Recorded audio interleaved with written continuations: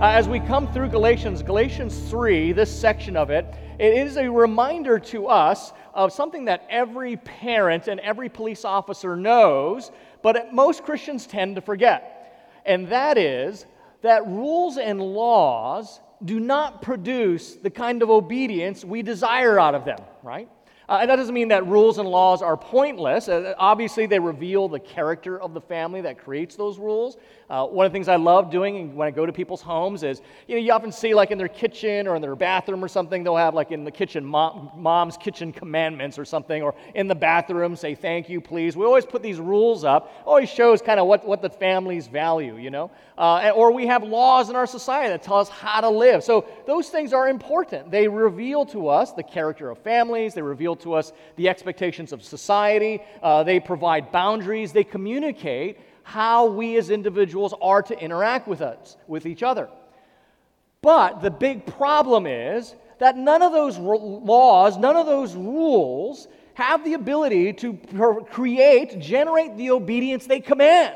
I mean, wouldn't that be nice if all we had to do to get the obedience we desired is just create a rule and people would obey it, right? But that's not how it works. As a matter of fact, it tends to be the opposite effect sometimes. My wife and I joke, or I joke with my wife, I said the world can be divided in two people, and you can readily tell who those two people are simply by when they walk past a sign that says wet paint. Half of them will listen. The other half will kind of test to see if it actually is wet. Sometimes when there's a rule, it actually elicits the opposite response. We try to bend it or break the rule, right? Now, as we have been learning through the book of Galatians, and particularly in chapter 3, what we have been seeing is that Paul has been talking about the reality of presenting the gospel, this gospel of free grace, that it's not about merits, it's not about earning it, it's not about rule keeping, it's about the promise of God. And the fact that we have this compulsion in our culture, whether or not you are a Christian or whether or not you go to church regularly, there's this kind of sense that we ought to be doing what's right, that we should be doing the right thing. And that's great so long as it goes, but it falls apart when we think that also applies to God, as if we can earn somehow to be in the presence of a perfect being. And so Paul has been explaining the wonderful truth of the gospel, that it's free gift. It has to be. There's no other way it could be possible. We couldn't earn it. We couldn't somehow merit it, so it has to come freely. And in Galatians 3, 1 through 5, he reminded the Galatians that this was in fact their experience. They had been so captivated by the preaching of the gospel that it was as if they saw Jesus being crucified and their lives were radically changed. And then in verses 6 through 14, he goes through Scripture and proves to them that that is in fact the case. And he uses Abraham, the patriarch of the Jewish nation.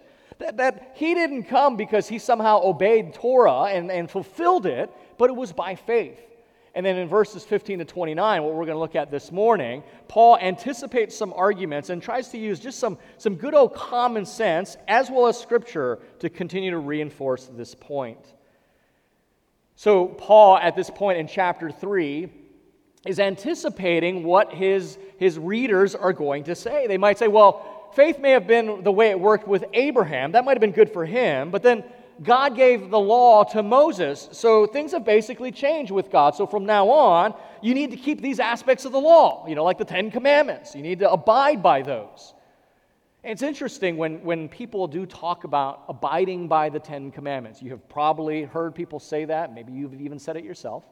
I always like to ask people, what are those exactly?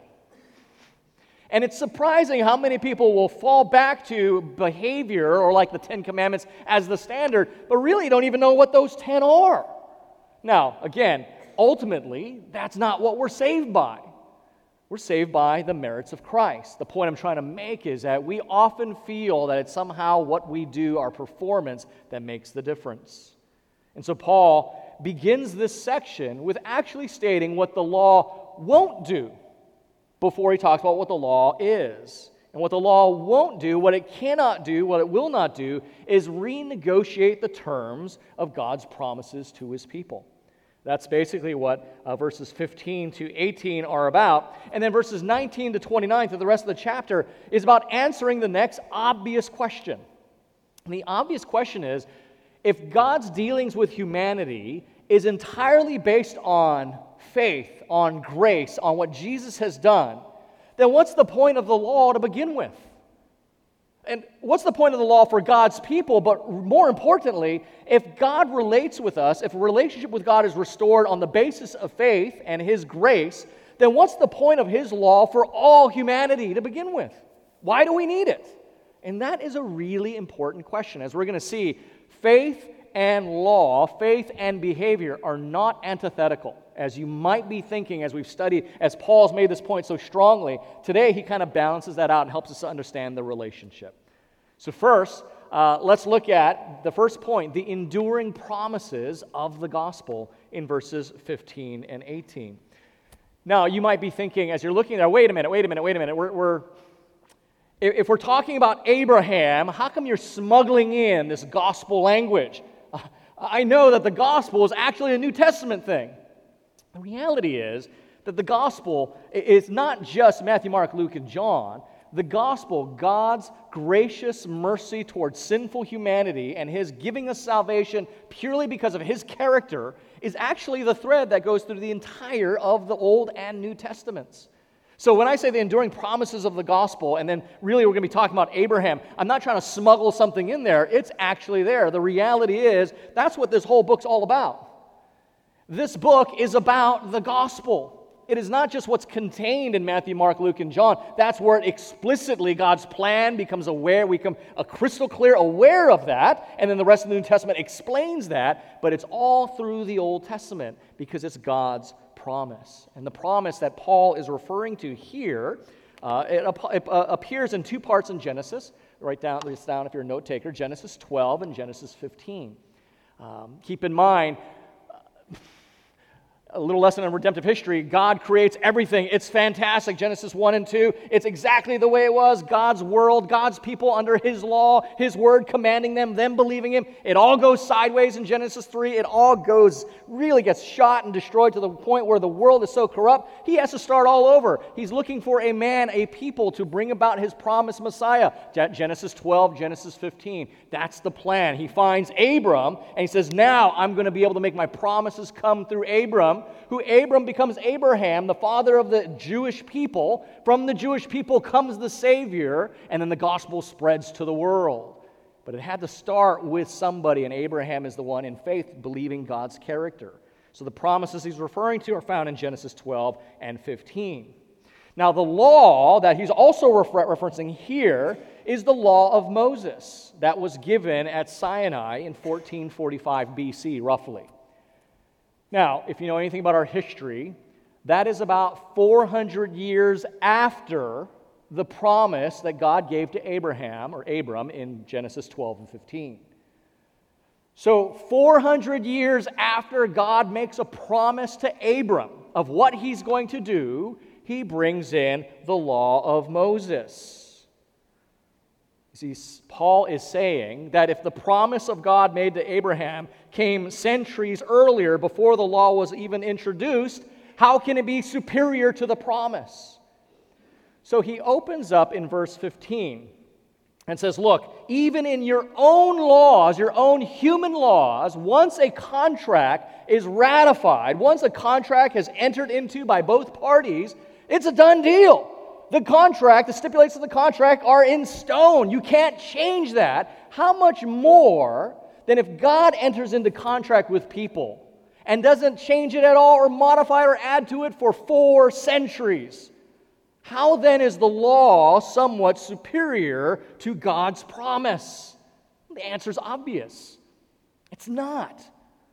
The contract's binding. Nothing can change that. And that's the Greek word that's being used here for covenant.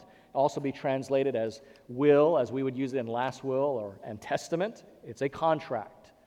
And so Paul is trying to reason with them that no, the law is not superior. The contract was a done deal with Abraham. As a matter of fact, the law didn't show up for 400 years after the fact. So if they thought, so that changes things. Now, if we want the blessings of Abraham, the way we get those is we obey the law. No, is what Paul is saying. That's not how that works. And in verse 17 it says, the original contract, the promise of God given to humanity, was ratified by God himself. That's what he says in verse 17 there at the very end of it. God does not annul a covenant or a promise previously ratified by God so as to make it void. So what we need to do is we want to look at the ratification of that contract because it is mind-blowing. So keep your finger in Galatians. Go with me to Genesis chapter 15, first book of the Bible, all the way to the left. Genesis 15. And we are going to read this. Now, keep in mind, as I read this, we are reading about a contract. The way we enter into contracts today is relatively easy, right? You just sign on the dotted line, all parties involved, it gets notarized or whatever, it's done. We're talking ancient Near East, completely different culture, over 3 millennia ago. So as we read this, be prepared to be confused or startled. Here we go. Starting in verse 9 of Genesis 15. God said to Abram, he said to him, "Bring me a heifer 3 years old, a female goat 3 years old, a ram 3 years old, a turtle dove, and a young pigeon." And he brought him all these, cut them in half, and laid each half over against the other, basically on one side and the other from each other. But he did not cut the birds in half. And when the birds of prey came down on the carcasses, Abraham drove them away. So he got these animals, they cut them in two. Put half of the carcass here, half of the carcass there. That's what's going on. And when the birds of prey come in to eat them, Abraham chases them away. Verse 12, as the sun was going down, a deep sleep fell on Abram. And behold, dreadful and great darkness fell upon him. Then the Lord said to Abram, "Know for certain that your offspring will be sojourners in the land that is not theirs, and will be servants there. And they will be afflicted for 400 years.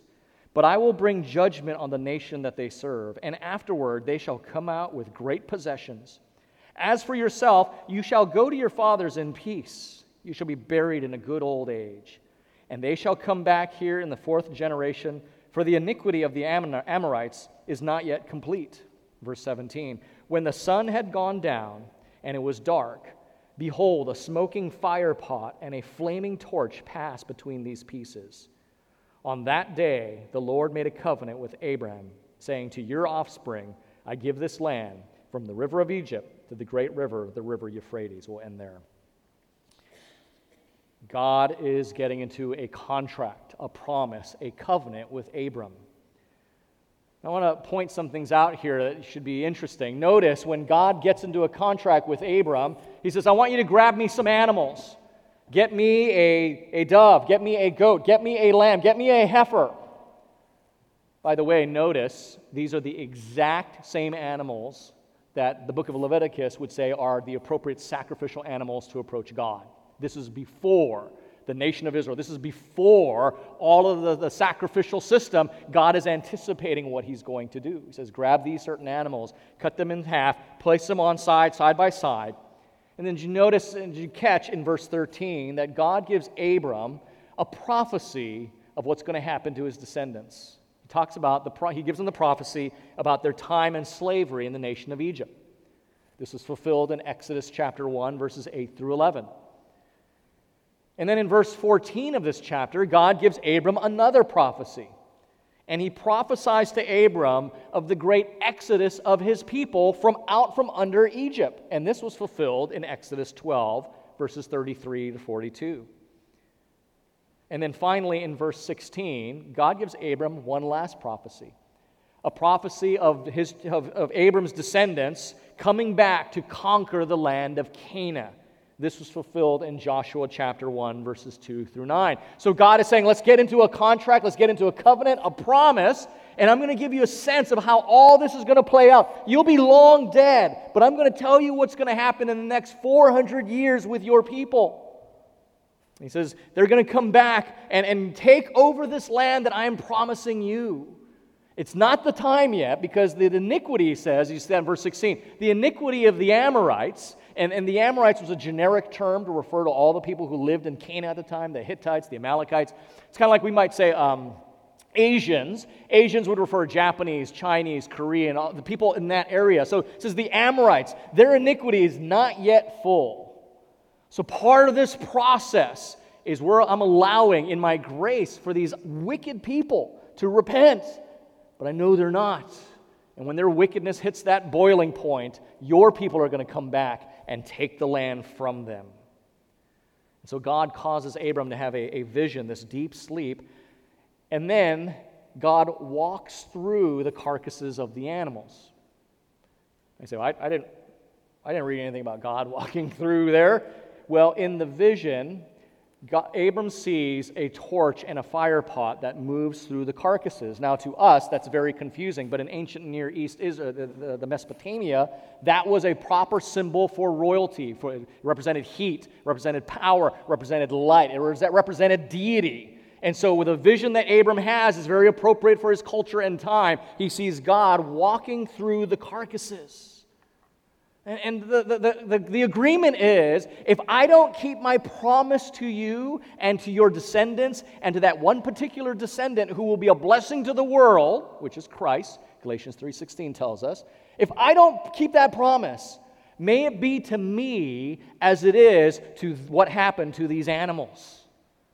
Now you might say, well, where did you get that? Because that wasn't in Genesis that I read. So this is where Scripture interprets Scripture. Jeremiah 34:18, God is talking about another covenant he had made with his people, and his people had broke the covenant. So he says to them, and the men who transgressed my covenant and did not keep the terms of the covenant that they made before me, I will make them like the calf they cut in two and pass between its parts.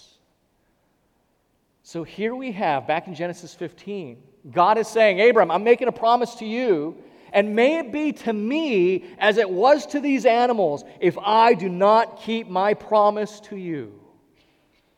But notice something. Usually, when you get into a contract, it requires at least how many parties? At least two.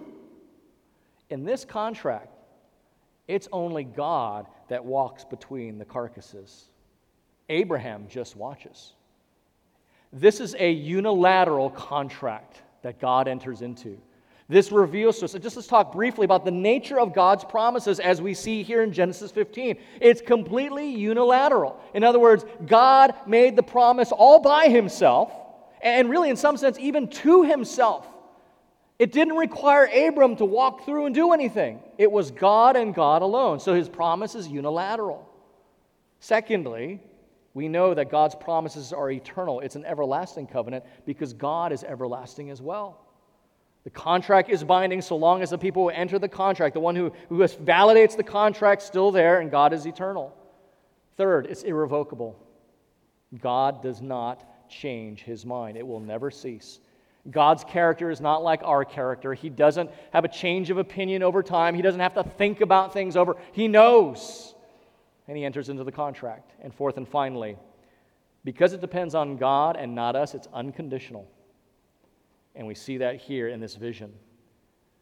So let's go back to Galatians.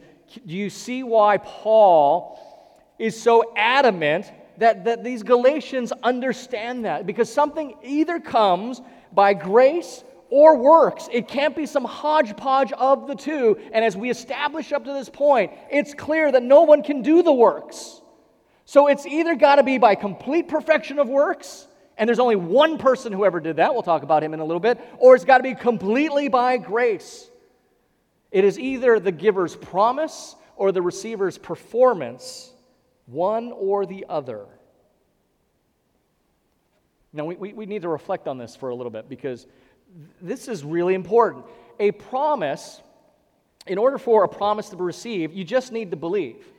But in order for a law to bring a result, it has to be obeyed, right? So in order for a promise to bring a result, you just have to believe the promise. In order for a law to bring a result, it has to have obedience. So imagine if I had an uncle and I said, Jeff, my uncle wants to give you $10 million. All you need to do is meet with him and he'll give you the money.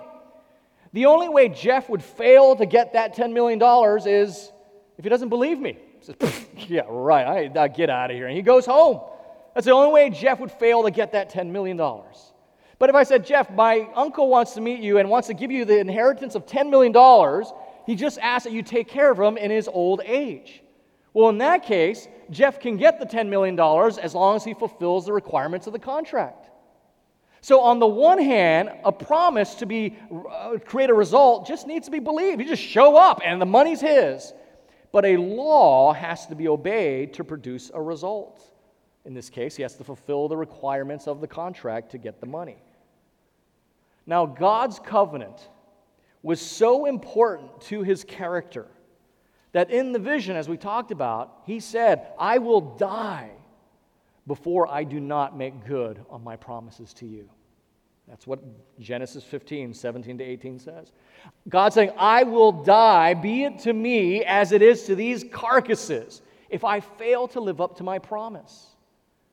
God would rather die than break his promise to you. Of course, we know the New Testament, God did die to keep his promise to you in the person of Jesus Christ on the cross. So at this point, as Paul has made really a rock-solid case, the Galatians, or at least the false teachers, must be asking themselves, look, if God never bothered to save us through our works, why give us the law to begin with then? If it was always by faith, if the way we were going to be restored to God was through relationship because of what he has done unilaterally on our behalf, what's the point of the law in the first place then? That's an honest, reasonable question. If this was never about being good enough in those terms, why the law? Why such a huge component of that? Why our national life, the Jews, surrounding the law? This is a really important question that we have to understand as Christians.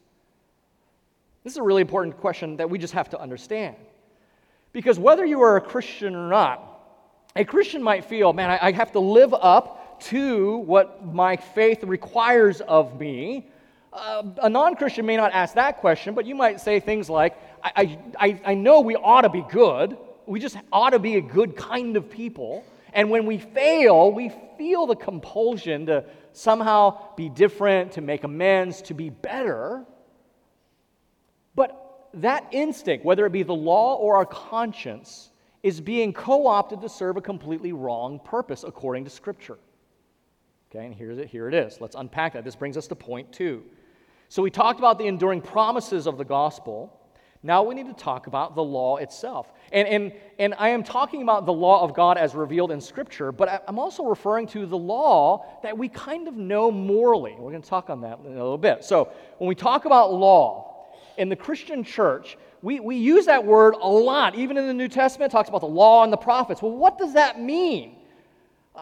It means 3 different things. When you think about the law in the Old Testament, it means 3 different things. There's 3 different aspects to it. So, for example, on the screens, there's the ceremonial aspects of the law. So these refer to the sacrificial system and the priestly duties and how you don't do certain things on certain days. It's all about ritual purity. How do an unclean people, how are we supposed to be clean enough to come to God? Leviticus 19, Deuteronomy 22. Those are the ceremonial aspects of the law, right? Leviticus is big on that. Then there's the civil aspect of the law. The civil aspect of the law was those laws uniquely given to a people who were under the governance of a deity, a theocracy, in other words. So those laws dictated warfare. How could they go to war? How could they not go to war? What justified it? Those laws dictated how children related with parents and what parents could do for punishment and all these kinds of things. And you see that in Deuteronomy 20 and 21. Then there's the moral aspect of the law, what we're most familiar with, which is the 10 Commandments, Exodus chapter 20. So when you read the law in the Bible, it can refer to 1, 2, or all 3 of those aspects of the law. And this isn't just what we have in the Old Testament. We have this in our culture as well, right? So you have criminal law, you have civil law, you have federal law, you have state law. So we have different nuances. The point is, the law is not some one-dimensional thing. It encompasses so much more. So why do I make the case for that? Because of this amazing, mind-blowing statement in Matthew 5:17, when Jesus says, I have not come to abolish the law. I came to fulfill it.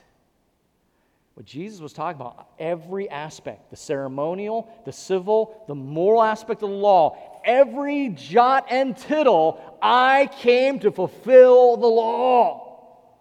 Now, the book of Moses, the entire book of Moses is entirely caught up with the topic of how Christ fulfilled the moral and ceremonial law. So they are no longer necessary.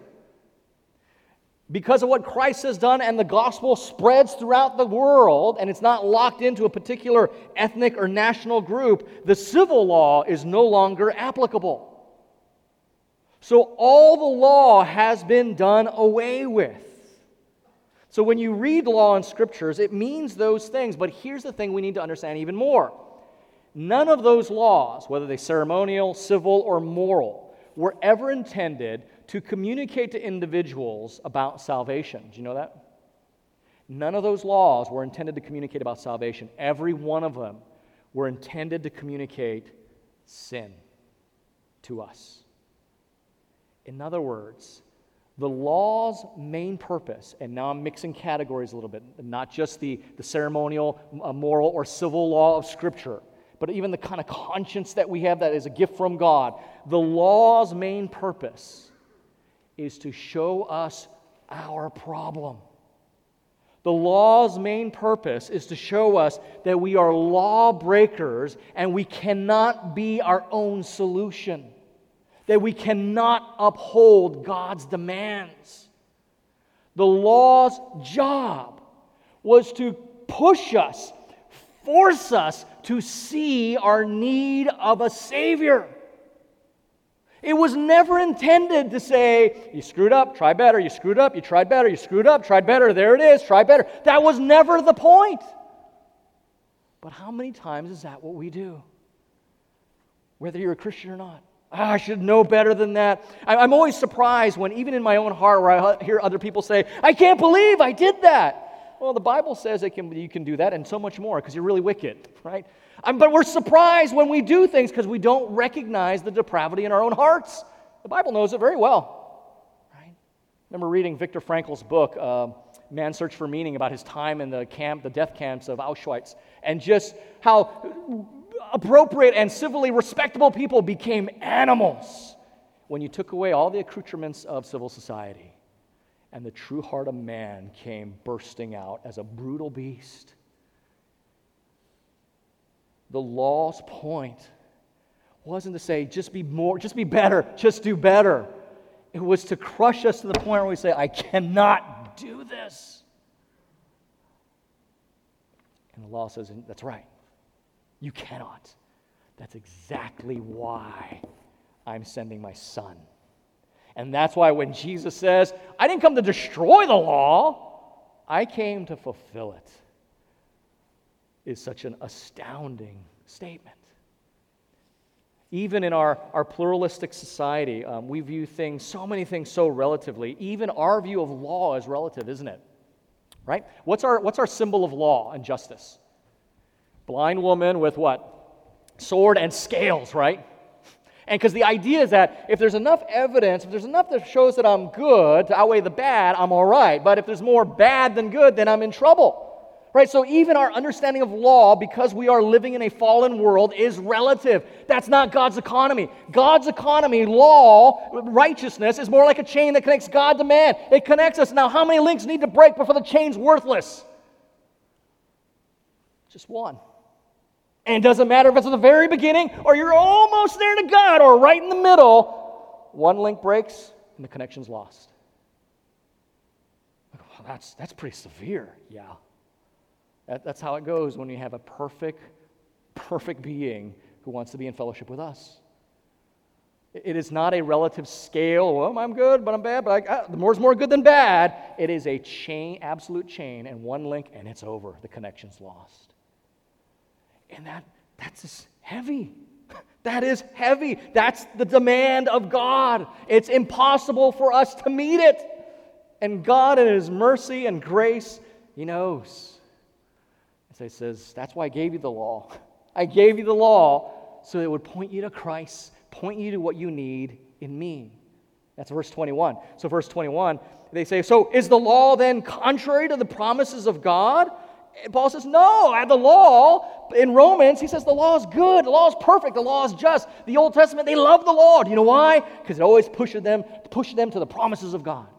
They never tried to live, most of them never tried to live by the law. They understood, it pushes me to God. That's why David loved the law. That's why Paul says the law is good. That's why we love the Old Testament, because we're being told truth. And truth is so good for our souls. in their commentary, the New Testament use of the Old Testament. I don't normally quote long passages, but this is good. It's right from this text. Dr. Carson and Beale say this: the primary thesis of this passage is that the principle of inheritance by law is incompatible with the principle of inheritance by promise. But since the giving of the law cannot annul the prior giving of the promise, it follows that the law was not given for the purpose of providing inheritance, life, or righteousness. Here's the important line. A crucial distinction must be noted at this point. Paul does not say that the law as such is antithetical to the promise. Indeed, he emphatically denies such an opposition in verse 21.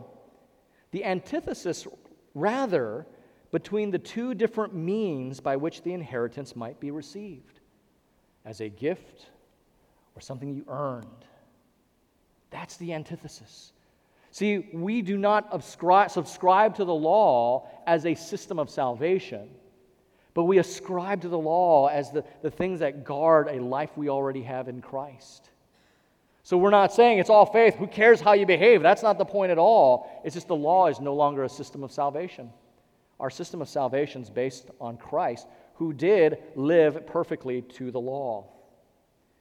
Without the law, we wouldn't realize how much trouble we were really in, and the gospel would not be good news. That's what gospel means, good news.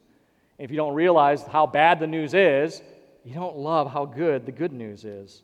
So verse 22, I just realized I'm already out of time. Verse 22 says that we are shut up by God's law, literally shut up. Luke 5:6 uses the same word for a net that captures fish. Nowhere they could go. The net was always there. There's nowhere we could go. The law always points us that we have a need. The only power the law has is to show us we're not righteousness, but it has no power to make us so. Right? And ironically, we learn this in Galatians 2. If we are trying to be righteous by our own works, by our actions, by my church attendance, by my tithing, by whatever good works I do, if we think that makes us good, we've missed the whole point of the law to begin with, Galatians 2, 18 and 19. And then Paul uses two last metaphors to make the point vivid in verse 23 and 24. It says, the law is like a jailer. It keeps you in prison. And the law is like a tutor that's constantly demanding of you. In both cases, there's no personal relationship. There's no family connection. Your freedoms are restricted, and you live by either a fear of punishment or a desire for your own rewards, right? But what Paul says in verses 25 and following, it's so much different. In other words, any non-gospel-based way of relating to God, whether they're of the religious variety or the irreligious variety, any non-gospel way of relating with God is going to keep you in bondage. It's impersonal, and you'll always be living under a fear of punishment or a desire for your own reward. But it won't be a heartfelt love for God. Okay, I'm just going to have to skip verses 26 and following. But let me just say this, because this is the last time we'll be in Galatians for about a month or so.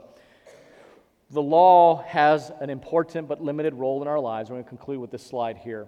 3 points. The law's purpose is not to give us life, but to guide us in the life we already have.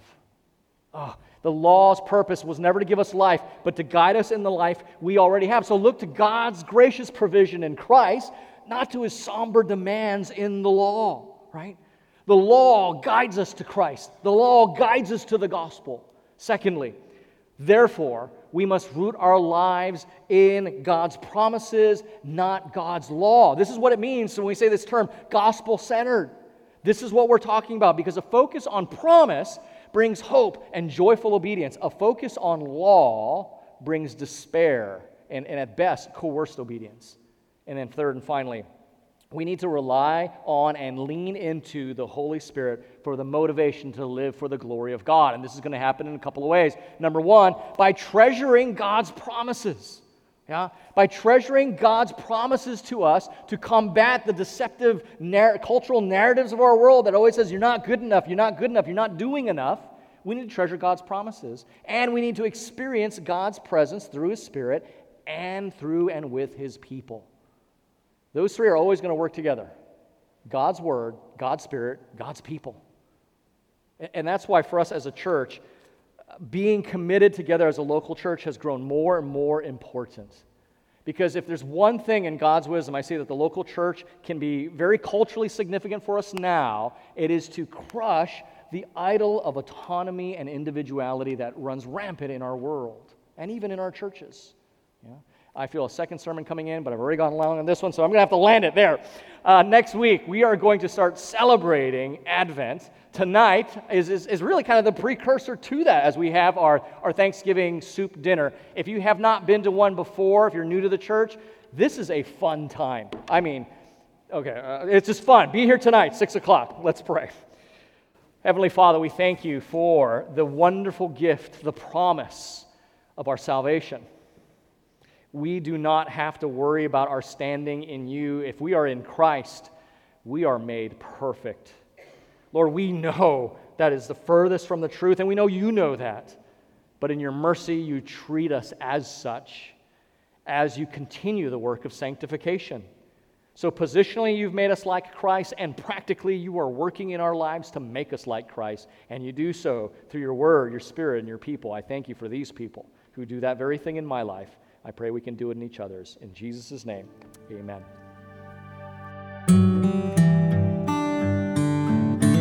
Thanks for listening to this message from Christ Community Church of Laguna Hills. For more information and resources from Christ Community, visit us at www.ccclh.org.